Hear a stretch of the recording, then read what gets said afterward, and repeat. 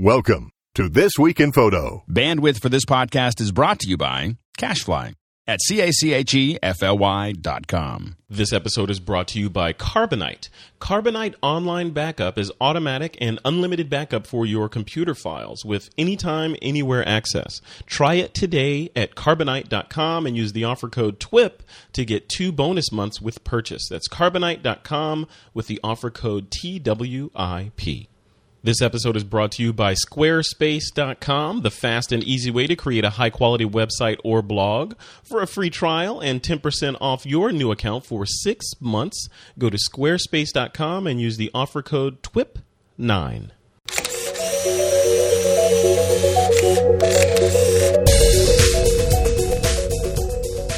This week on TWIP. New software from Adobe, a new chapter in the Final Cut saga, and a discussion on retro-looking cameras. It's Saturday, September 10th, 2011, and this is TWIP.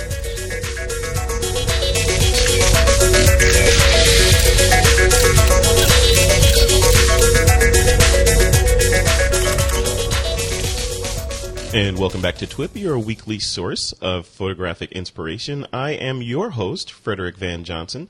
Joining me today on the show are Mr. Jeffrey Totaro and Doug Kay. Hey guys, how you doing? Pretty good. Hey, Frederick. All right, first off, Jeffrey, what have you been up to? Architectural photographer, of course. You've been out taking pictures of buildings with gigantic 8x10 swing tilt cameras and all that. Well, I think, yeah, at least the modern equivalent of that, at least working with the medium format system. Yep. I think last time I was on was right before we did a workshop in Chicago with Phase 1, which is their POTUS workshop, which is an acronym for Phase 1 Digital Artist Series. Oh, nice. And myself and another photographer, Christopher Barrett, were co-photographer teachers of sorts, and then Phase 1 supports it with, I think they had 5 or 6 people there, plus 14 participants. So it's really first-class operation they put together. It was really a lot of fun, 3 days. And all the participants get to work with the new Phase 1 IQ backs, which are pretty awesome. Yeah. And so it was a lot of fun. And what do those backs run, by the way? They... I don't know exactly. I know that the back itself, like that's how I would buy it because I mostly use it just on the tech camera versus their DF platform. Yeah, it's going to be like the 160, which is the full frame 645 size. I'm guessing is like 30,000 plus. It's going to be about 36, 37, 38 more. Doug, you pick yourself up off the ground. So basically, you're saying this workshop would be their most people's only chance to get their hands on that. Right. Yeah. Yeah. Wow. Yeah. So what else did you teach in the workshop? Was it just sort of hands-on with medium format photography, or did you get more specific? Yeah. Well, it was definitely geared around architectural photography.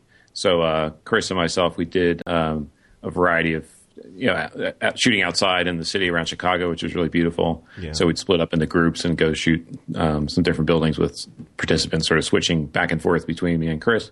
And then Chris arranged for one of his clients to get us into an office space on the Saturday that we were there. So we did some interior shooting too and demonstrated some lighting techniques and how we arrive at compositions and how the whole thing works and how, dialogue. We sort of did some pretend dialogue with like, how you might have the talk with a client about why or where you are in setting up your photograph, and then various lighting techniques. It's also fun for me to see another photographer working, and because we all sort of operate in a bubble more or less. Yeah. And so it was fun to see some of Chris's techniques. I learned a few things. Did you guys, when you were doing the interior photography, did you get into the post-production side of it, like exposing for, the exterior lights and then compositing that? Yeah, we did. We did. Each of us sort of set up one shot, and then we did the following day. We did a little bit of post-production, and so I often in my work, I'm maybe putting a light right in the shot, and then we mask it out later just with typical layer masking techniques since the camera's on a tripod. So you were cheating. You were saying you were cheating. Yeah, more. But what's nice about that technique in general, compositing and just piecing things together, is that you can put that light right where you want it. Yeah. Versus the days of film, shooting 4x5 film, where we had to light everything from the edges or hide lights behind furniture or walls that were in the shot, and that's where the real time-consuming part came in shooting film. So we're able to eliminate that part of it, and also end up with what I think is a much better result, because you can really light things right where you want to light them from. Yeah, and then just basically you're making your own clip art, right? And you just move it wherever you want to put it. Yeah, and you just a lot of time in post production, cutting paths and layering things together, and so we did some of that. Also, Jeff Shewy was there at the workshop, and he I just traded emails with Jeff. Yeah. Oh, he's great. He was really a lot of fun. Is he still the bearded Santa Claus looking guy that he was before? Right, exactly. Yeah, so he gave people some nice techniques that would relate to post production for architectural work. So he's the master. He's the master. Mm-hmm. Sure is. Yeah. Cool. And also on the show, we've got Mr. Doug Kay, who's coughing in the background at that $30K price tag for the Phase 1 back. Hey, Doug, what's been going on in your world? Well, I think I've spent the last 2 months doing nothing but Google Plus. Oh, you're a Google Plus fan. It has absorbed me so entirely. I mean, I get out to shoot and I do some post production, but I'm glued to Google Plus. It's been crazy. Wait, so you're cheating on Facebook and Twitter? Is that what you're saying? Yeah, that's right. Yeah, I only dabble there. I put up one of those icons on Facebook that says I'm not here. I'm on Google Plus. That's awesome. I want to hear about that, because I know you put that in there as your pick. So I want to hear about why you like Google Plus so much. I've heard from Trey Radcliffe that he's sort of planted his flag in Google Plus as well. I want to find out what's the magic that's drawing so many photographers into that service. It didn't seem like Facebook did it for photographers. Maybe Google Plus has that glue. Yeah, I think Thomas Hawk and Trey have both written a lot about this. Scoble has as well, and I think it's a couple of things. One, it's right away that they've got large thumbnails. In fact, you wouldn't even call them thumbnails. Your images show up quite large there. The other is this idea of circles, where you can control who you're following and who's following you and so forth. And the fact that you can tune it to the point that you can get a stream which is nothing but awesome images. And then the other is that there's tremendous interaction. It started with video chats, 10-person hangouts, as they call them. And there's just been a phenomenal level of interaction among photographers and high-level criticism, everything. It's been marvelous. Interesting. Yeah. Hey, Jeffrey, are you in the Google Plus world? No, I've just been listening to guys like Doug talk about this. Sound kind of intriguing. I was actually in Google's building in New York City yesterday, so kind of interesting. I wasn't really with them. I was looking at another space in there, but it's the social media stuff is very interesting to me. I'm active on Twitter, but I do like the idea that this is much more photo based, and but I'm always a little concerned about when you post images to some of these sites, what are the terms of use that you're getting involved in? And I can't speak to Google Plus at all. I haven't really read their terms Doug, at all. Can you speak to that? What if I upload some images to Google Plus, does Google own them and they can put them in their stock photo library? Well, that's the ongoing argument with all of these services. The terms of use always say that the service can do anything they want with your images. In reality, they need that privilege in order to put them into the system. Yeah. They don't, Google's not the problem. I don't worry about Google. I worry about somebody else. In fact, I've already had people tell me that some of my images posted to Google Plus have appeared other places, and I've found them, and I'm working on sending them DMCA notices, things like that. But it's not Google per se that's the problem. It's the individuals who come in and abuse the service. Right. Interesting. It's a different world, that's for sure. Yeah. Jeffrey, I remember when you came on the first time, I think you were just starting your Twitter account, and now you've got 9 million followers or something. Oh no, not barely that at all. But I really do enjoy Twitter. I think it's a lot of fun. Just to use it like most people use it, but it's fun to see how things catch on here and there. I posted one picture before Hurricane Irene came in of my local Apple store, because they had boarded up the whole front of it with plywood.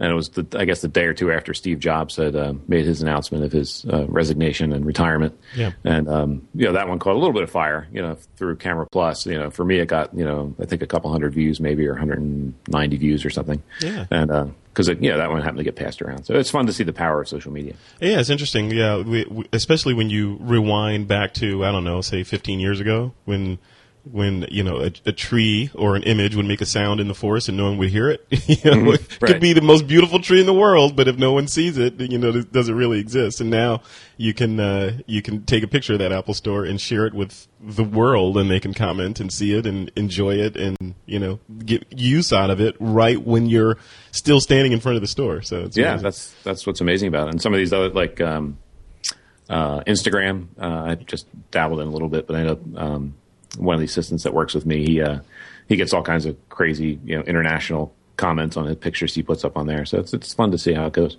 Yeah. Well, let's jump into story number one. This is interesting. Adobe announced at Photoshop World this past week a new photo viewing and storage application called Carousel.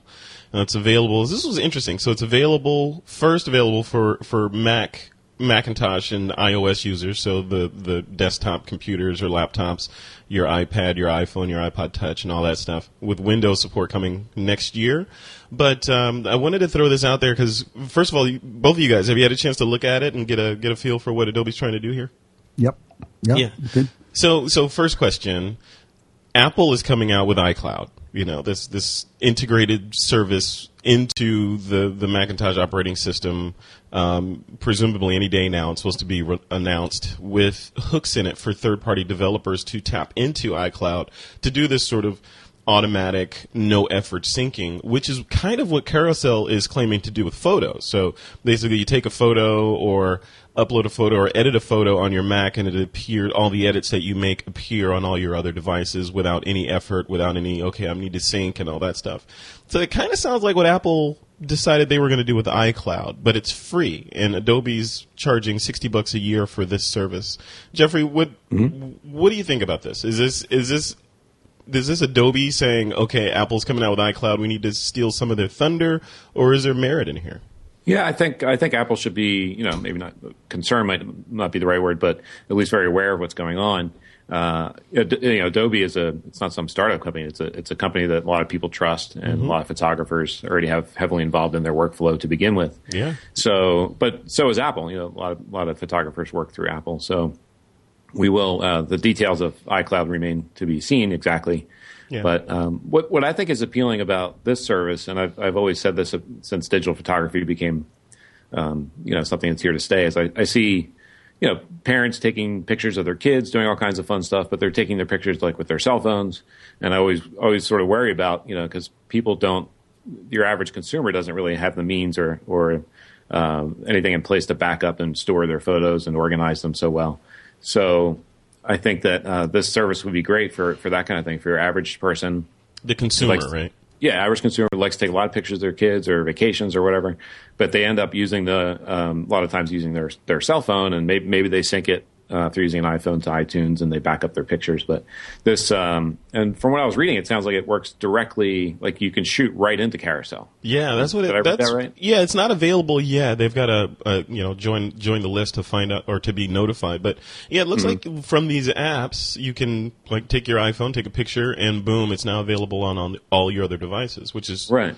Very similar, right? Yeah, which I think it's sort of like, to me, it was sort of like Camera Plus on steroids, because you can also edit your pictures, and then they're immediately uploaded to your mini cloud of all your pictures, and you're able to share them. One thing that made me nervous, but doesn't really apply so much to the consumer world, is they said you kind of have a quote here, and you can easily grab and flag favorite photos. I was like, okay. So careful professionals of what you put up there. Yeah, because I guess there's some sort of network. Yeah, it's got to be. It's definitely tied in. Doug, what do you think about this? So it's I'm looking at it, and my first blush, I was looking at the little video that they had on the site. And my first reaction was, this should be part of Lightroom or Elements, or even Photoshop. It shouldn't be a standalone app. The carousel functionality should be another folder within Lightroom. Am I missing something, or do I want another application on my desktop to manage my app or manage my photos? Well, I think you're right. I think the key is something you said early on. First of all, you were at Adobe. When's the last time you remember a product coming out first for the Mac and later for Windows? Yeah, exactly. I mean, that's the other thing. That's a complete flip. And considering Adobe's alignment with Google on Android, so it's Yeah, so this is clearly like you said, this is going after iCloud, and the timing, the aggressiveness of it confirms that. Secondly, it's clearly a cell phone consumer point and shoot product because, for example, it's JPEG only. So anybody who shoots RAW is not going to be able to use this. Yeah. Nor would you want to wait around to upload the RAW files anyway. Yeah. But it is. I think it's a little desperate. I don't think it's a great fit because I don't think that Adobe is particularly strong in that point and shoot only or family photo market. On the Apple platforms, Apple is so dominant with iPhoto, with eliminating the cost for whatever it was called, @me or whatever the thing is, and now making iCloud part of that. So it's tough because how many point and shoot people out there, and I mean really family photo point and shoot people use even Photoshop Elements. Yeah. What's your sense of that? I don't know. I mean, I talk a lot about Elements as being the sort of hidden secret for photographers wanting the power of Photoshop and not the price, because it's really strong in terms of what you can do with it, and the 1-2 punch of Lightroom and Elements is pretty much what most photographers, generally speaking, need. So, my sense of the say the TWIP audience that's using Elements, I'd say, I don't know. I mean, this unscientific, might be 5%, 10%. Yeah. And I do think that the family snapshot mode is,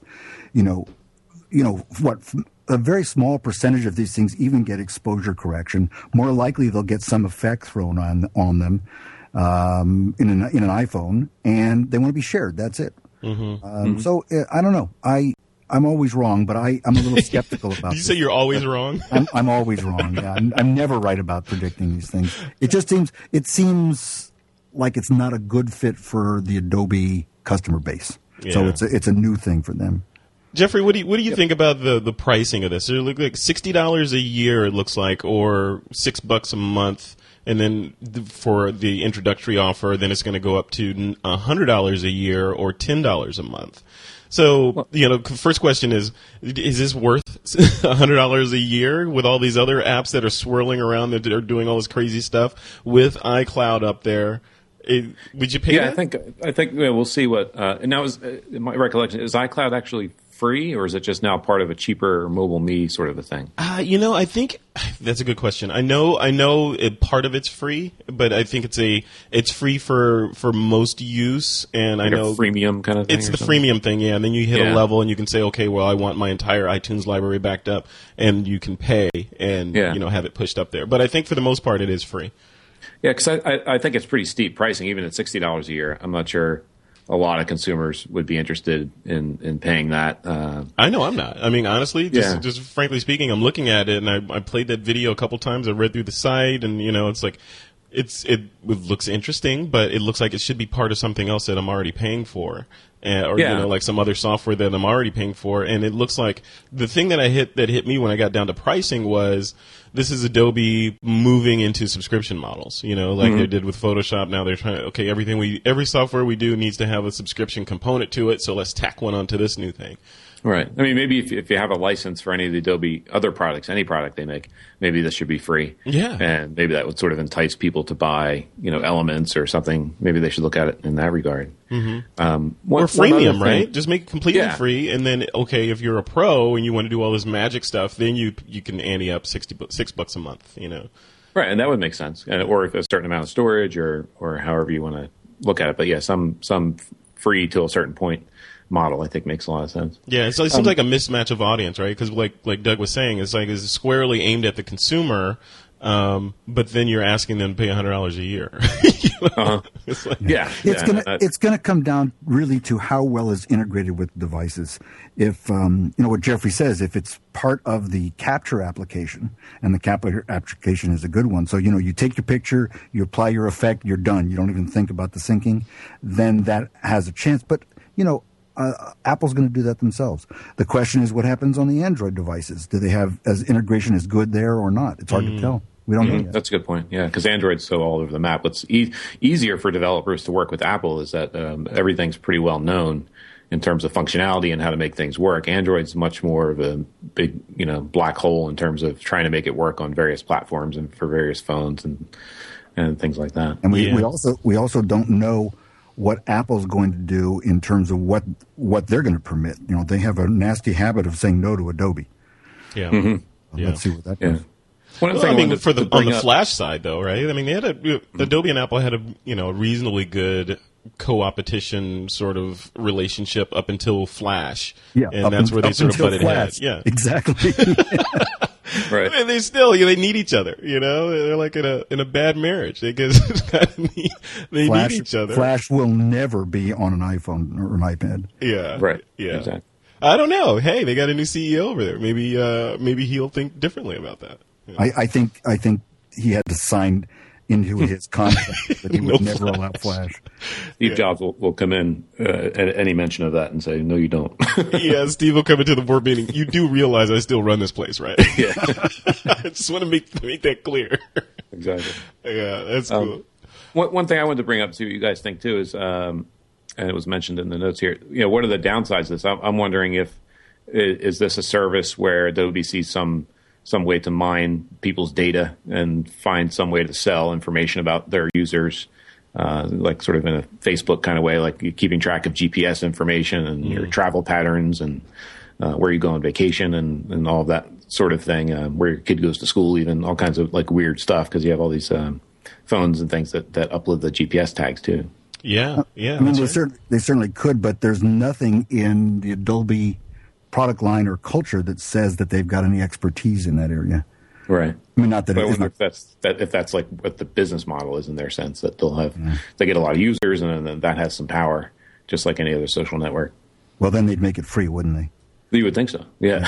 Yeah. Right. Yeah. Well, they own Omniture, right? Which is the online, what do they call it? I'm looking at the site right now. Social analytics, Right. It's a site that measures all that kind of stuff and helps advertisers deliver targeted advertisements to wherever, right? I mean, we're reaching, but hey, GPS data could be incorporated into the Omniture suite, and Adobe could presumably use that data to target ads back into Carousel, saying, "Oh, hey, this picture was taken near a Starbucks. Hey, by the way, Right.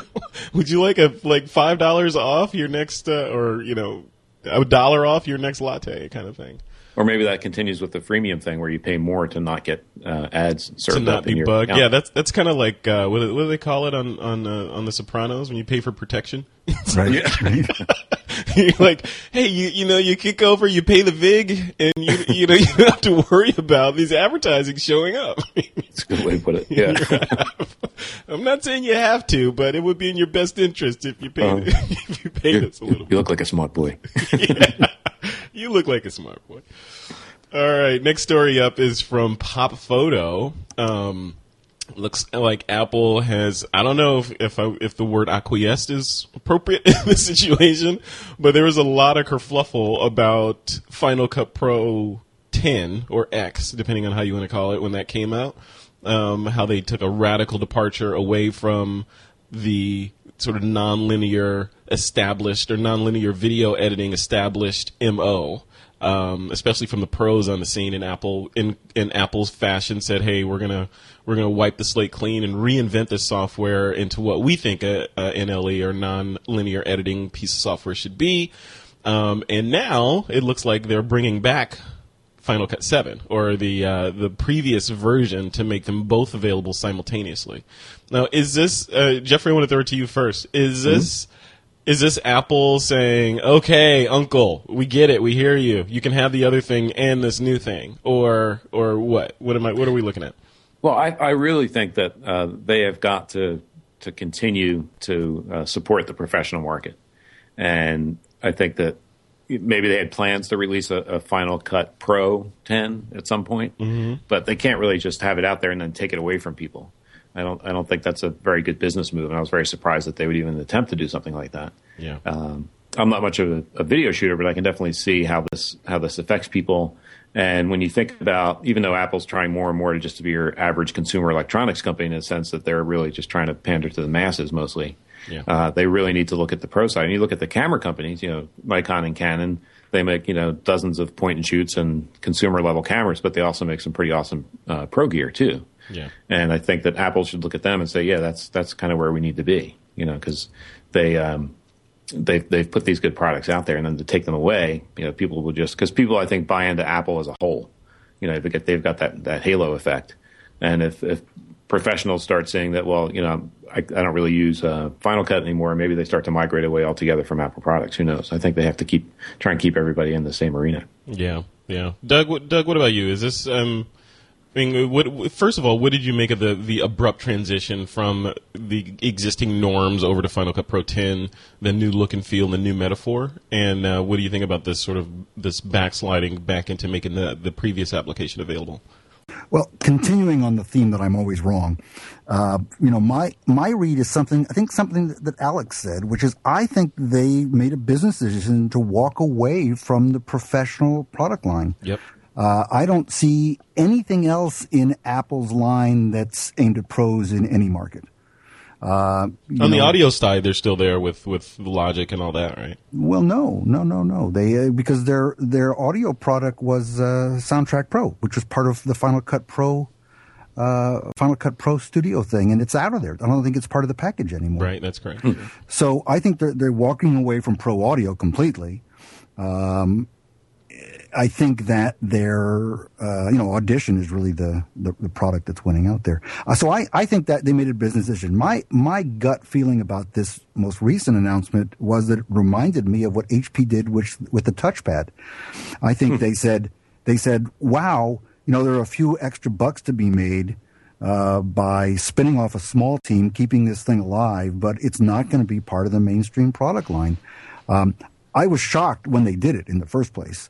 But I also think, and I believe it was Alex that said this on the show, that it's a business decision. That's just not the market they want to be in. Yeah, Apple, definitely. It's no secret that they're positioning themselves to be a consumer-oriented company, or even more of a consumer-oriented company. I don't know.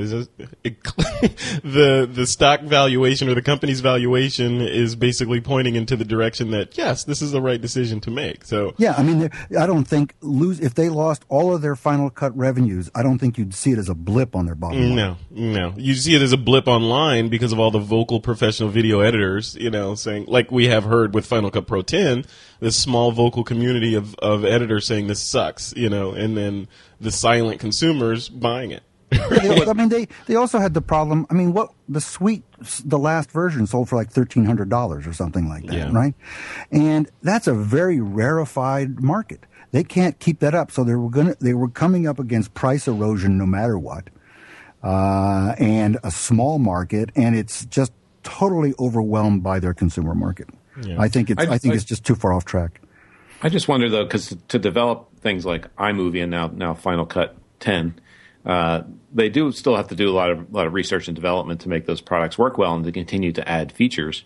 And it seems like if they do have a top level professional product in video and in photography with Aperture and with some of the sound editing, that to me it makes sense that to have those pro level apps and then trickle down the features and just water it down for the stuff that comes included with the computers. Yeah, except that I think that a lot of the stuff, a lot of the innovation was probably coming out of the consumer products and working in the other direction. Could be, yeah, sure.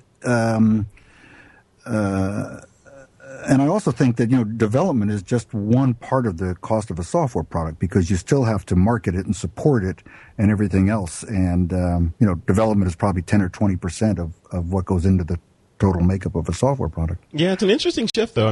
Back in the day when I was with Apple, part of the driving force between iLife, which was in existence back then, was iLife is here specifically with no questions to help Apple sell more Macs. We want to increase the value proposition of the Mac by creating this world-class software that ships installed on every Mac that you buy. Who can compete with that, right? Yeah. And now that the company is shifting its focus away from the Mac, some would argue that, but it's shifting its focus to the iOS devices and the operating system and all that. How does that all work together now? Does it make sense to keep investing in software that makes people love Macs, or does it make sense to invest in your time and effort into creating a better iOS device and iOS operating system? I don't know, Jeffrey. What do you think? I mean, is are the days of creating software to get people to buy the iMac over? That's a good question. Yeah, so you're suggesting that make it more hardware based as to why people would get into your product versus software, right? Yeah. Yeah, but I still maybe it's just because I do rely on some of the higher end Apple products to do my work, and those are hardware. So yeah, maybe the hardware is the driving force at this point. It just, to me, just with all the things that Apple does and is capable of doing, even if like Doug was saying, it's a business decision to not support these things. It just doesn't make a lot of sense. They can afford to support it from maybe they're selling it at a slight loss or something, but at least they're keeping the pros buying the Mac Pros, because I think that's an important piece of their hardware line, at least for me. I hope those machines don't go away. Yeah. So it remains to be seen. They make some pretty obvious decisions and they make some pretty surprising decisions, but they've always innovated one way or another. So even in their business model, maybe we're seeing some what people would call innovation. But so Jeffrey, you're a Mac Pro user. That's what's on your desk right now. Yeah, I like to have at least one of each of Apple products at any given time.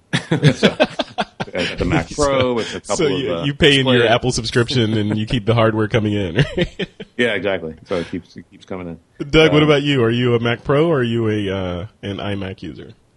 Early this year, I replaced my big honkin' Mac Pro that had 4 terabytes in the cabinet with a high-end iMac, and I love it. And it's the old one was 3 or 4 years old, so the iMac's obviously faster anyway. Yeah. But I've got an iMac with a solid-state drive and the maximum RAM, and it's a screamer. Yeah, that's the boat I'm in. I'm a minimalist. I like less is more for me. Yeah. I do like the iMacs. Go ahead, Jeffrey. What were you going to say? I do like I have the 27-inch iMac, which I think is a great machine too. That's where I run most of my sort of office tasks, email and estimating, invoicing. The calendar runs off of that machine, and the Mac Pro is mostly just an imaging workstation, if you will. You need the horsepower and the heavy lifting, right? Yeah. Well, plus while the Mac Pro's doing something, if it's running a bunch of actions on some pictures, I can be working on the other computer, nice. And it just works well that way, I think. All right, guys, before we continue, this episode of This Week in Photo is brought to you by Carbonite.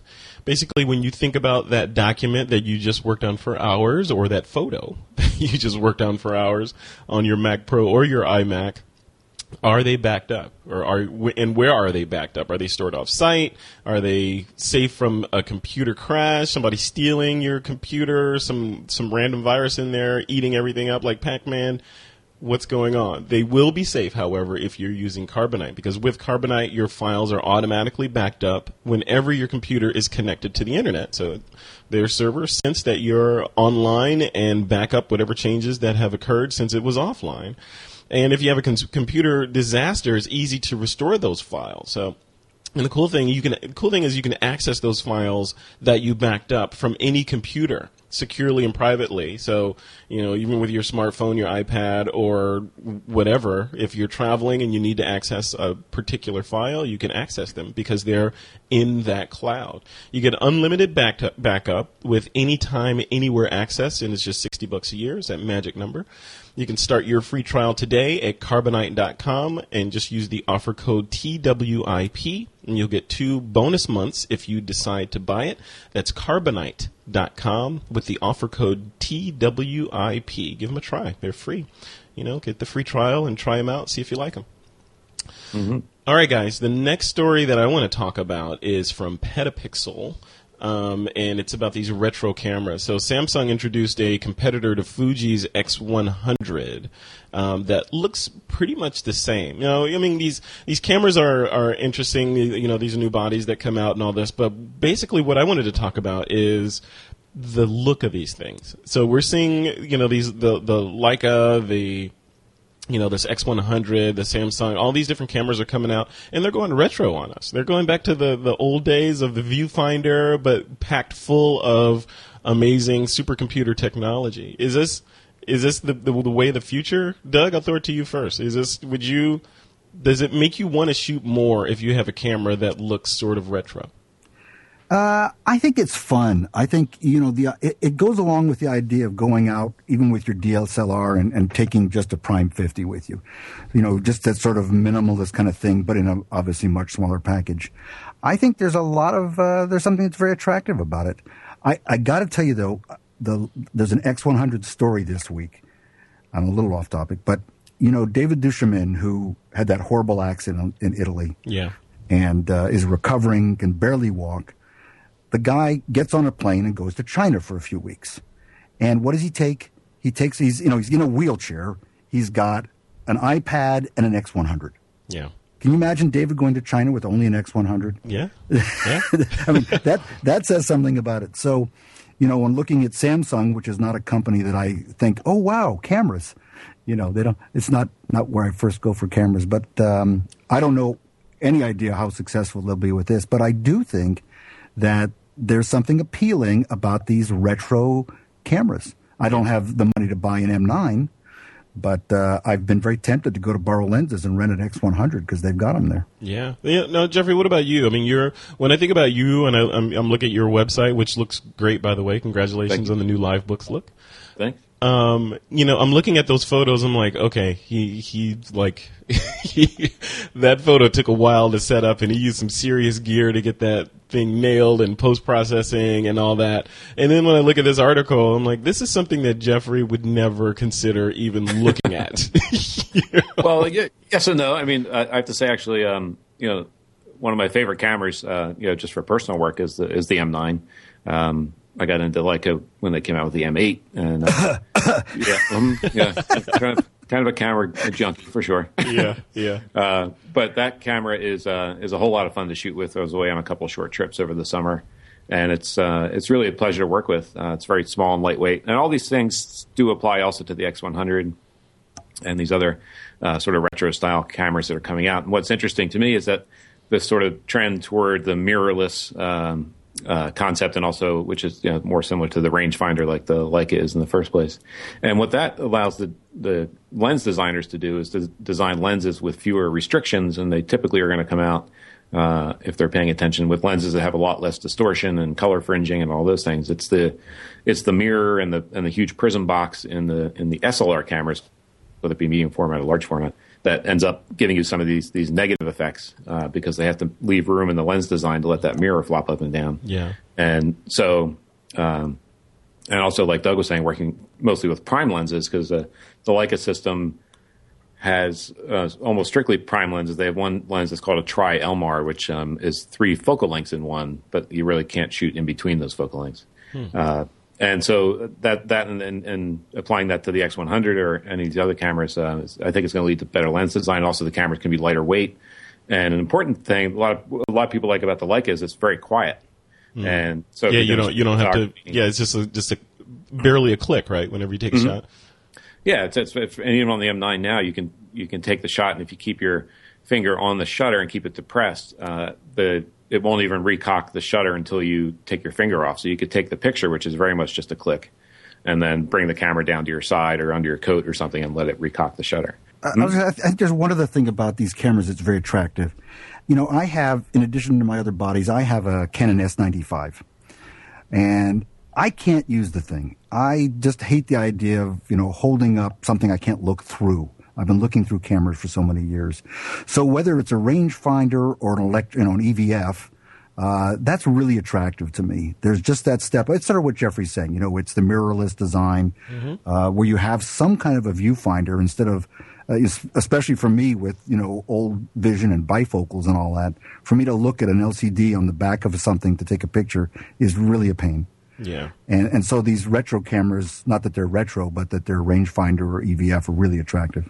Yeah. I mean, the question is aesthetics, right? Does the aesthetics of the camera body matter? I mean, does that factor into when you go into you're going out to take pictures on a photo walk, or say Jeffrey is just it's not a professional shoot. You're not going out to take pictures of the Louvre or something.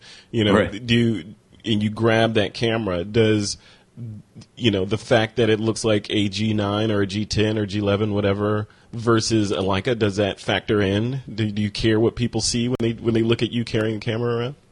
I think I definitely would be one to be susceptible to aesthetics, but also I think there's one other level you can look at it. And I haven't handled the X100, but I know a lot of people like it.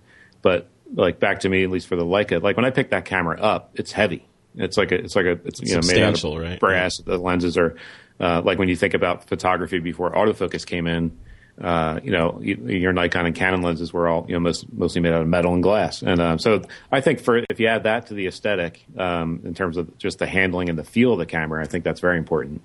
And I think also, what's the focus, the X100? Is it some sort of autofocus, or is it actually manual, or is it a I don't know. range? I don't know. I do you know, not Doug, have how one. that camera focuses? I think it has both. It has, even like a split prism viewfinder, even, or something like that. Uh-huh. I'm always wrong. I shouldn't say that. Okay, so it's autofocus. That's going to become your middle name. Doug, I'm always wrong, K. Yeah. Hey, but you know what? You're talking about the idea of, whether styling matters. Yeah. It must matter to me because I'm really interested in this red D3100. Did you see that? No. Oh, Nikon apparently is coming out with a bright red body D3100 or something like that. So maybe we'll talk about that next week. But it was an interesting announcement. Yeah. Well, let's see if Borrow Lenses gets But me in. I think it matters. I think what Jeffrey says. There's a difference between what you buy and what you pick up to go out the door once you've had the camera for a while too. I think what's attractive about something like the X100 is that it's gotten so much buzz. Yeah. You talked about Nicolzi using it, and everybody, everybody's talking about that camera. And maybe they wouldn't be talking about it if it weren't for the M9, which sort of led the way for that type of a look in bodies. I don't know. Yeah, I think that probably had a lot to do with it. Glad I know somebody who sold his M8 in favor of the X100, just to get some of that money back, and also to have and that's I think a 35 millimeter equivalent lens on that camera. So it's it's the M9 for the rest of us kind of thing. Right. Yeah. Well, I think that's great, and I do like the idea of the fixed focal length. I think anyone interested in photography just benefits from working with a prime lens in terms of developing their work. Definitely, yeah. And we that's our mantra on the show. Less is more. I was thinking it's kind of like when a professional photographer who understands the complexities of light and aperture and exposure and composition and all that stuff takes one of these cameras and takes them out in the field, as opposed to a DSLR, which screams, I am a professional photographer who is invested in either his hobby or his craft. Therefore, I must have purchased this long, 20, whatever long lens and this high-end DSLR body, and I have my photo vest on and all that stuff. Mm-hmm. So you're basically projecting and transmitting that I'm a professional photographer. Then you flip that over to just walking out in your jeans and a t-shirt with one of these cameras. You still have all your superpowers, but no one knows it. So you're kind of like going out as Superman with all of your cape and all this stuff on, versus going out with Clark Kent, going out as Clark Kent when you're still Superman. You still have all those powers and you can use them whenever you want, but no one knows it. Which one is better, right? I like that idea. Yeah. I always wondered, why does Superman always dress up like that? Why not just like fly around like a normal guy and then you can blend? Right. Yeah. I mean, one of the things I like about these cameras too, maybe it's part of the retro aspect, things like an aperture ring. For anybody who remembers those, and I'm sure all of us do, just to be able to dial this ring and pick your aperture is a really nice feature that I'm still attracted to. Yeah. Yeah, I'll second that, because I was shooting with the Leica yesterday in New York, just walking around, and using one of their fast lenses, the 51.4, and shooting in daylight, I sometimes put a two-stop neutral density filter on it, so I can still shoot kind of shallow depth of field. But I can tell very quickly, just without having to look at the lens, just by counting the click stops, I kind of know right where the aperture ring is set to. And I think that's that sort of nice tangible feel in combination with the manual focus is a real nice combination. Yeah, I love it. Change is good. Lots of change. All right, guys, the next story is from Gizmodo. This is about Crowd Mug. And basically the premise is, say you want to know the look, the vibe, or the crowdedness of a particular restaurant, bar, store, or other venue before you head over. The Crowd Mug service lets you create an assignment of specific locations that you will then hope strangers in your area can compete at or complete by a certain time. So you say, hey, I need pictures of the New York Public Library or whatever, and you assign a dollar amount to it, and people can go in, take pictures, and if you pick one, they get paid. Now, Doug, I want to throw this to you first, because you, on the Conversations Network, you say you did something very similar to this that you then shut down. Give us the gist of what you think about CrowdMug, and is it destined to go the way of your podcorpse.org? Yeah, I mean, PodCorp was something we did back in 2007 where we wanted to be able to record events, audio and video, anywhere in the world. And the idea was that we would have stringers sign up, say, I'm available for assignments in this city, in this country, with this level of skill and this type of gear. And of course, critical mass is the issue here, which is you've got to have enough stringers, people who are willing to do this, and you have to have enough people who want to pay for it in this case. I think CrowdMug is crazy. I can't imagine if I go to a bar, and it's a great bar that I really want to, maybe somebody wants to pay me to take a picture of the bar. I mean, I think that the numbers just don't add up for me. The idea that there would be enough people, I mean, I only need one, but enough people at enough locations and enough people who want to see that location in real time to make a match seems wacko to me. And then pay, yeah. It reminds me a little bit of that iApp. Remember Color that came out a couple months ago? Yeah. That app that then failed. It was I think I want to say it failed.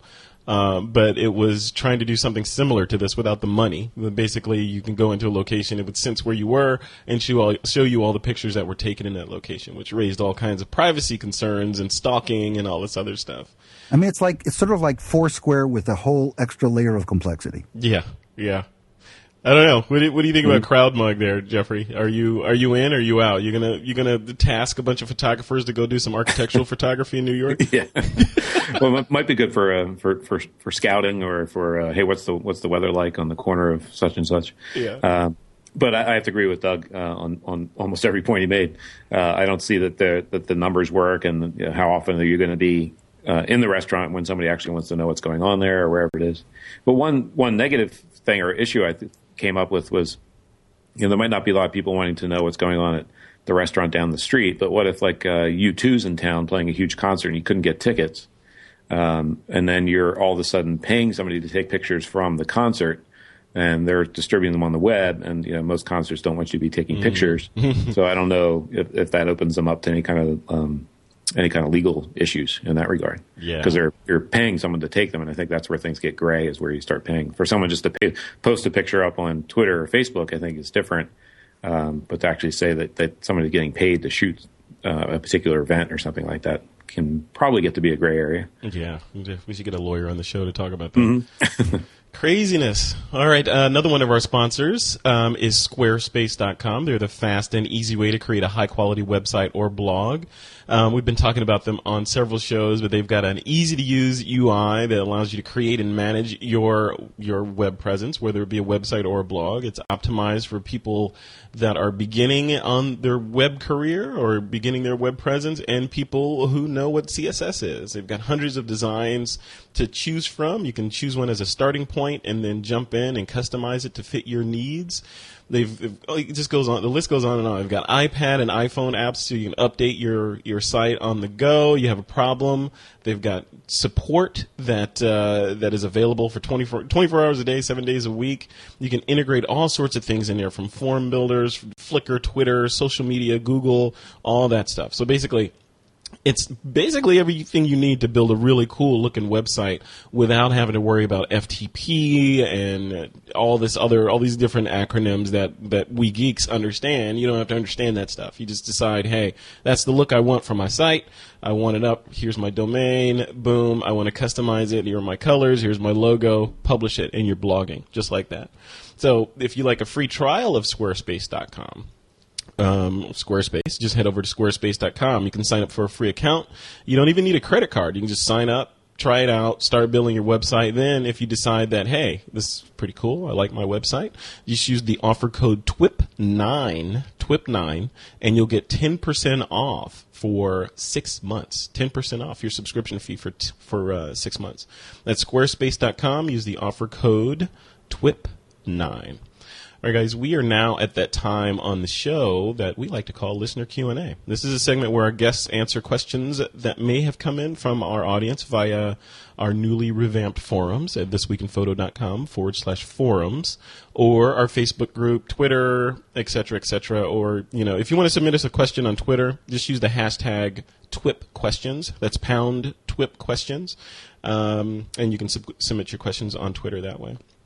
I know Doug's wondering, how do you get your questions to us on Google+, but we'll work on that. We're on Google+ as well. So you can search for TWIP on Google+, and we'll take your questions that way too. So the first question is from Harry on the TWIP forums. He wants to know more about, on a recent TWIP episode, the panel basically said that CDs and DVDs were out. They're no good for long-term storage.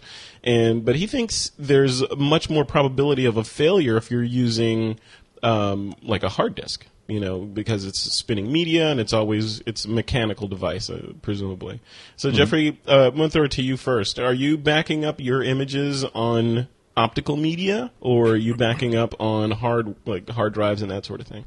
I'm 100% on hard drives. I used to deliver and also store images in the early days of digital on CDs and DVDs, but it was very, very quickly, within a month or two of starting that process that I would reach for a CD or DVD and find that it was either unreadable or had completely corrupted the images or something horrible happened. Yeah. So I deliver most of my images to my clients over the web. I upload them to my FTP and send them a link, and they pull them down that way. And my backup system is all hard drive based. I have the 4 drives in the Mac Pro, which is where the active jobs are living at any given time, and that daily is backed up to a Frederick's favorite Drobo.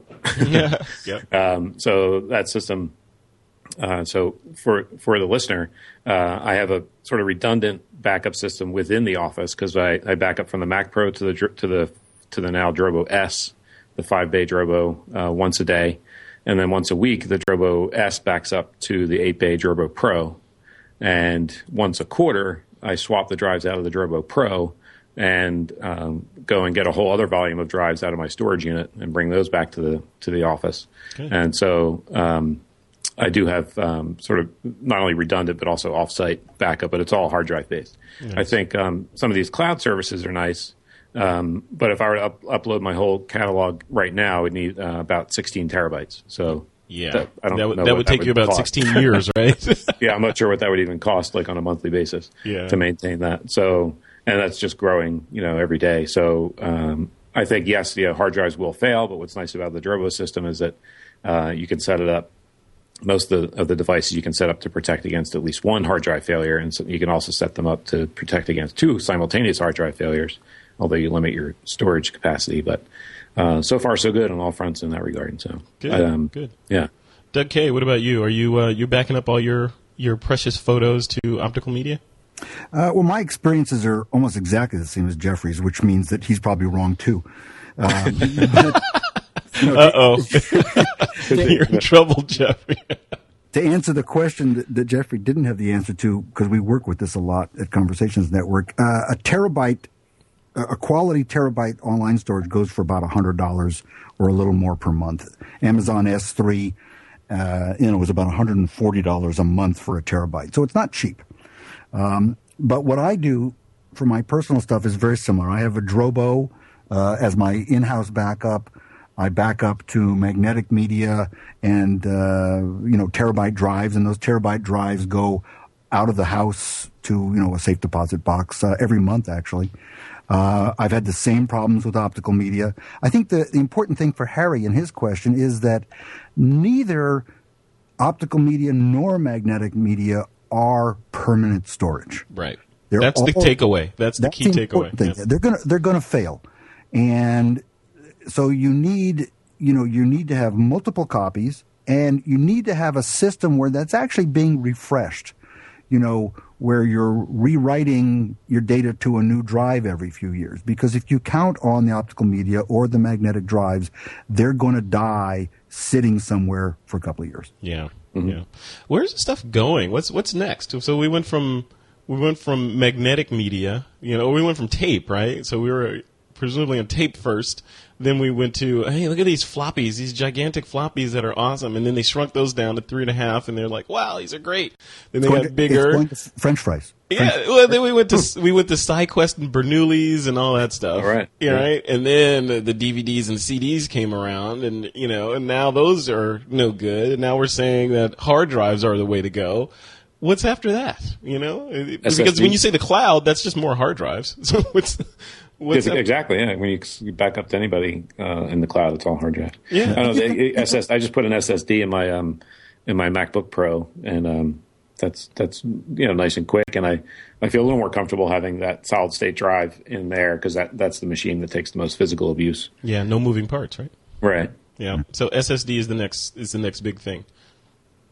Well, we don't really have enough experience in how reliable they are, though. Yeah, well, it's really reliable in my little MacBook Air. I'll tell you that. Right, but what about we don't know the long-term reliability? Right. Yeah. We don't know if and it's also very expensive for archival storage. I mean, it's about the most expensive thing you can do. But some people are taking their drives, their terabyte drives, and shipping them to a cloud service, and say, here's the drive, transfer it to the cloud because it's cheaper or easier than to upload it. It's also a difference between whether whether Jeffrey's taking all of his final customer images and the pre-production parts of those versus all of his outtakes. Yeah. Being a semi-pro high-end amateur, I'm still only shooting enough stuff that I can store everything I've ever shot. Yeah. In less than a terabyte, I've got all of my images, all the crap. And that's going to come to an end fairly soon. But what scares me, guys? I mean, it's like we talk about this stuff when we're shooting these amazingly high resolution and beautiful images in RAW, and we're storing them, and Jeffrey's swapping out drives out of his Drobo, and all this cool stuff. But what about video? What about video and audio? We were talking about Final Cut Pro 10 or Final Cut Pro X, whatever you want to call it, before. That's a whole new dimension in storage, in storage needs and capacity and redundancy and backup and all that. When photographers start wading deeper into the waters of video, what's going to happen to storage? I mean, it feels like we're just at the level right now where we're kind of getting it. Like, Jeffrey, your MO there is like, okay, you got it dialed in, you swap your drives out from your storage unit, everything's happy. But when you start, say your clients, this probably won't happen to you, but say your client said, okay, we need a video spot shot of every building that you capture. Right. Instead of just delivering us a finished produced photo or set of photos, we also need a little 30-second spot. Now you're shooting video as well. How do you manage that storage? I guess that's when I would get the 12-bay Drobo. I'm not really sure. And then the 18, right? Yeah, I think they'll just keep getting bigger and bigger. Well, it's something I worry about because I even just recently changed from the second generation 4-bay Drobo to the Drobo S. Because there's a little bit of lag on Drobo's part in supporting 3 terabyte drives and higher. Yeah. So they gave me a little bit of a discount on buying an S because they hadn't figured that out yet. So, I mean, the storage it's always on my mind. It's always something that I think about the next step. What's going to happen after this system is maxed out, because it will eventually.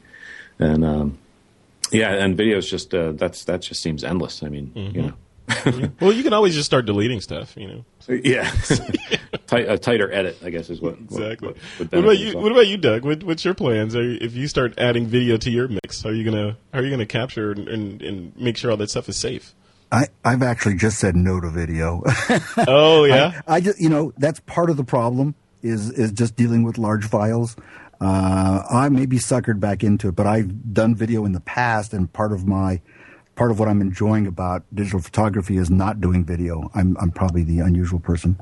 Yeah. But the fact is that video is the leading edge of the problem. And so those of us who only do still work, even people who do very large images like Jeffrey, we're actually the beneficiaries of the needs for video that are driving all the technologies and the solutions to this. Yeah. So I have a phrase that I like to append to video as it applies to photographers that are accustomed to shooting still photography. I call it motion sickness. And I define that as the need, not necessarily the desire, but the need to get up to speed on shooting video with your DSLR. Not necessarily because you want to, but because you feel like you have to. I was in, you may remember this story, Frederick, but I was in Egypt when the revolution started at the end of January, and I had a brand new D7000 with me, and I had never used the video, and I didn't know how. But here I am on the balcony of the hotel right above Tahrir Square, and I realized I better figure out how to take video with this thing. And yeah, you pushed the button. And that was my introduction, and I was pretty impressed. But that's so far the only video I've ever shot on that camera. Yeah. All right, let's move on to question number 2. This is from Hope Vinitsky. I think I got Vinitsky. Did I get that right? Hope wants to know the best way of marketing / promoting her self-published book on Amazon or elsewhere. And Doug, you've done both of these, right? I have. Hope didn't mention whether her book was a photography book or not, but actually it probably doesn't matter. I think the key is that it's just like marketing anything else. You have to do a lot of legwork. I found on the one that I published myself that, I had to send out about 100 copies to really well-placed people, people who were influencers, people who would tell others. And that's what it's all about. It's all about the social networking of your book. The word of mouth. Yeah. The word of mouth. Nothing else is going to drive this. Very few people have the ability to get their books reviewed by Publishers Weekly and things like that. You have to really do just the groundwork and send out a lot of free copies to people who will make a difference. Yeah. All right. What about you, Jeffrey, do you have anything to add to that? Well, I think Doug certainly has a lot more experience than I do in that regard. But I was going to say, things like Twitter. If you can get Twitter posts mentioned on somebody else's site or something that can help anything. Yeah. Yep. Definitely.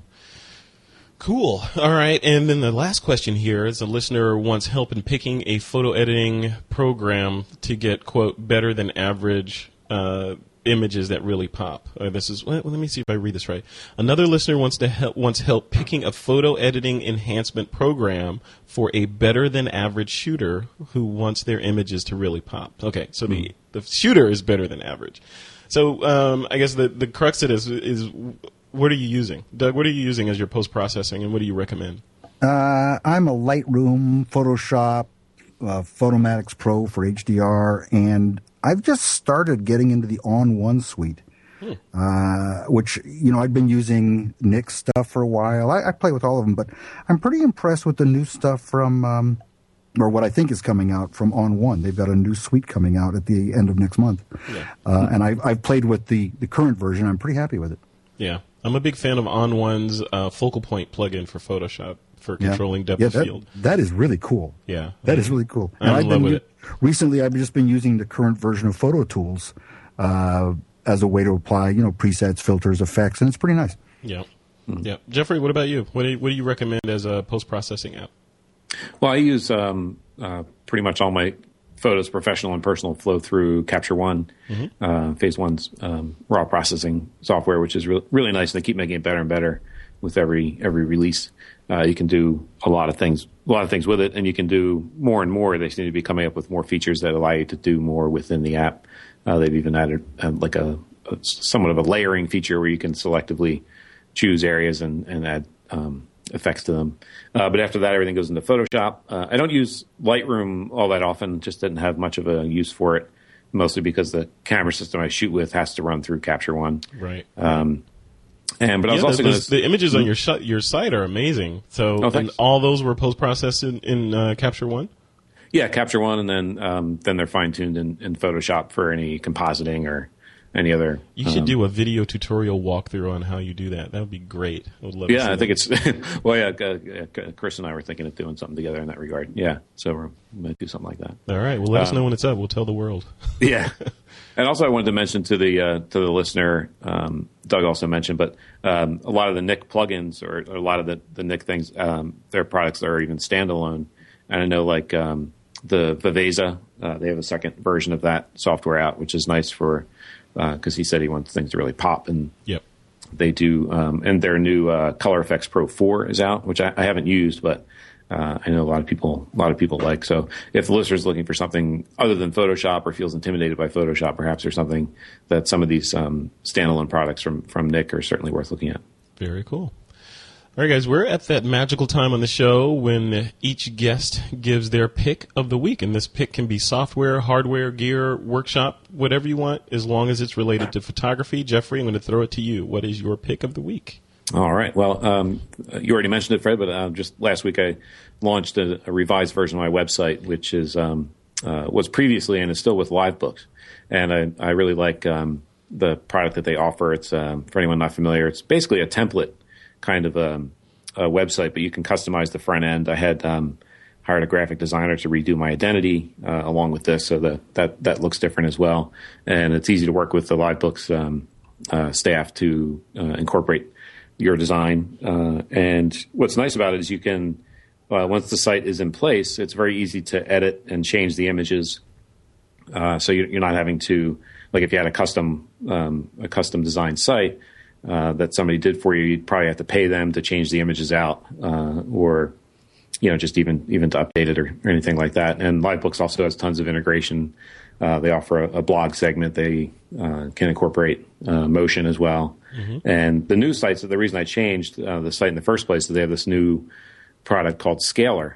Their sites used to be just a static image size, which was somewhat small, especially when you're looking at some of these larger displays that people are working with. And so the new site allows you to just drag your browser window as big as your screen, and the images will scale up right with that. And so it's going to load a little bit slower because the image files have to be so much bigger, but the impact is great. Looking at it on the 27-inch iMac, for instance, it's just really fun to see your images that big. They're bigger than what prints would be that you would show to somebody in a portfolio. So, yeah. And they're really the staff there have always had a very good experience. They're very responsive and get things done and keep you updated on what's happening. And the cost is pretty reasonable too. That was going to be my question. What I forget what they run. I interviewed the CMO, I believe it was, on the show a while back, and I forget what the pricing was. What is it? Well, I started back in 2008, and I don't remember exactly, but it was like, I want to say $2,500 or $3,000 or something to get the site designed and up, and then it was $90 a year to host it after that. Wow. And I think I'm pretty much still in that model, and I paid some sort of like an upgrade fee for them to change over to the Scalar product. But now I think they've changed their business model. I'm kind of grandfathered into that situation, but I think their business model now is mostly little or no upfront cost if you choose one of their basic templates, and you don't necessarily want to customize it. And then it's some fee, I want to say like $35 a month or something. And I think that you can add features to that. Yeah.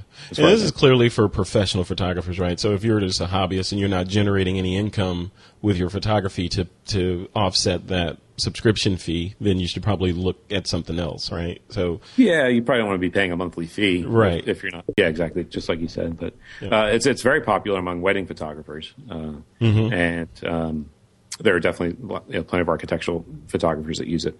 And so some people say it's like, well, they're all kind of similar looking. You can tell when you're on a LiveBook site.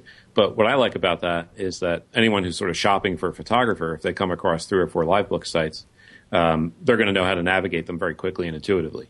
And I think that's nice too, versus going to some super custom site where you're like, well, wait a minute, how do I change the picture, and why does this window keep popping up? And so I think there's less chance of somebody getting frustrated with your site and moving on to the next guy. Yep.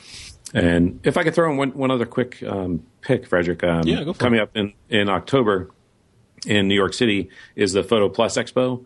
And this is great fun for anyone interested in photography. It runs the 27th, 28th, and 29th at the Jacob Javits Center in New York City. And I guess they'll hopefully put the link in the show notes, but it's photoplusexpo.com.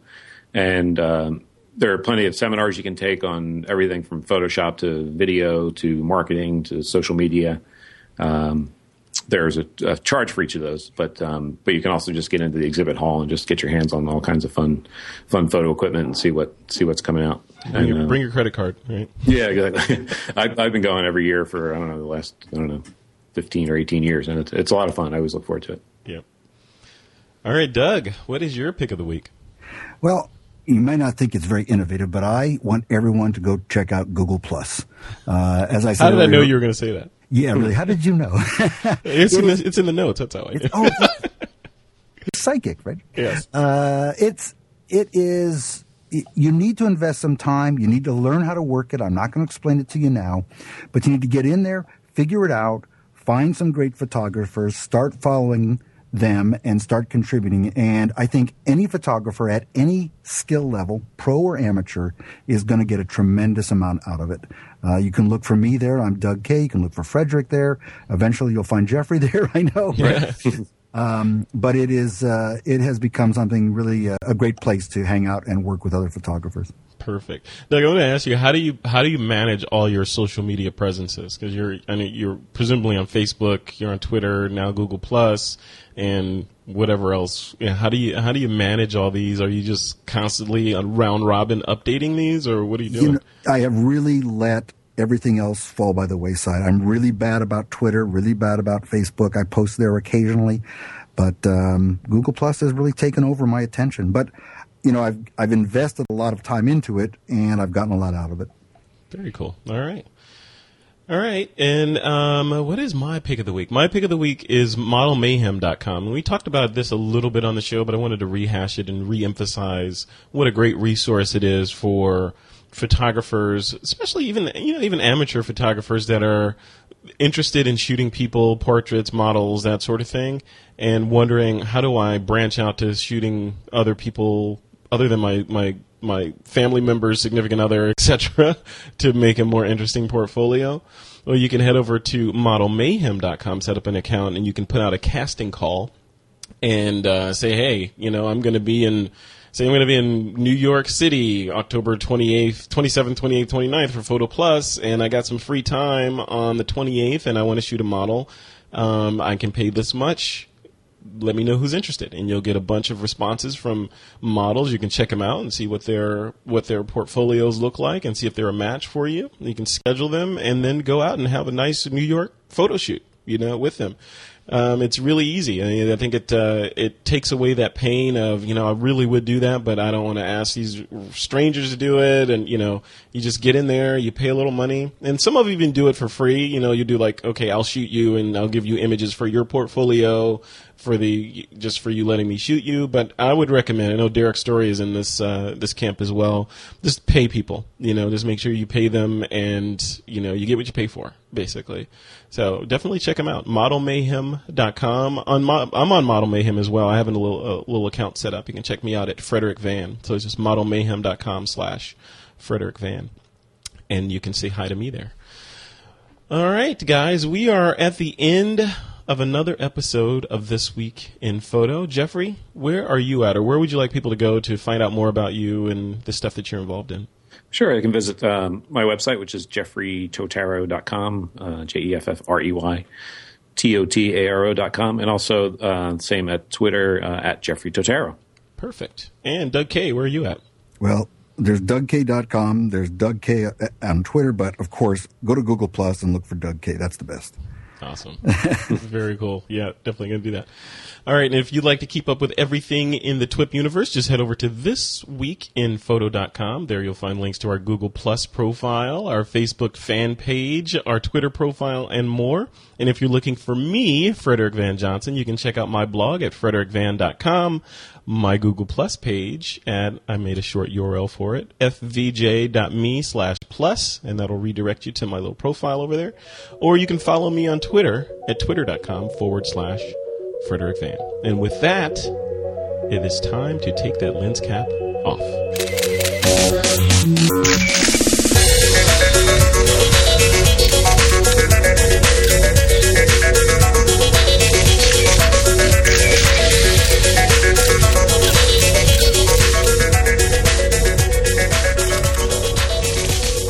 This Week in Photo is a Pixelcore.tv production, produced by Suzanne Llewellyn, with technical producers John Riley and Alutha Jamakar.